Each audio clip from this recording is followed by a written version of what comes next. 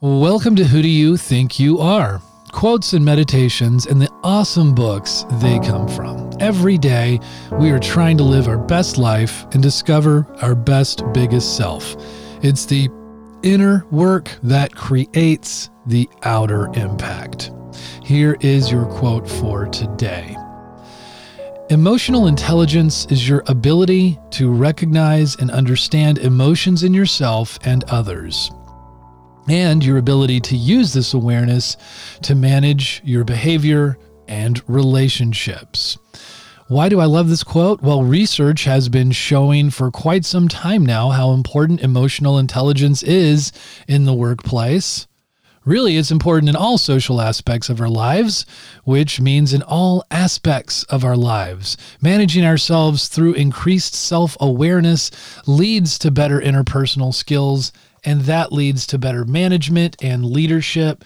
It also makes you a better team player, which helps all the more as the best teams become increasingly diverse.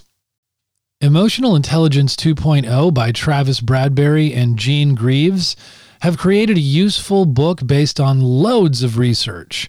They offer very pragmatic tools and strategies in self-awareness, self-management, social awareness, and relationship management. While some say there is nothing earth-shaking in the book, it is, however, succinct in expressing the importance of the 4 facets of emotional intelligence. And the fact that you could get an opportunity to take an online assessment twice through the use of the special code is a real bonus. Not all of the transformative or recommended books on this podcast are for everyone, but I think this one could be. Here is your question for meditation today. Do you treat your feelings as good or bad? We offer books, workshops, and group coaching to help you rediscover your big self at thebigselfschool.com. And check out our gratitude challenge this month at thebigselfschool.com/gratitude. And today is our last day of keeping it open and free for everyone. So hop on in. We'd love to see you there. Thank you for tuning in today.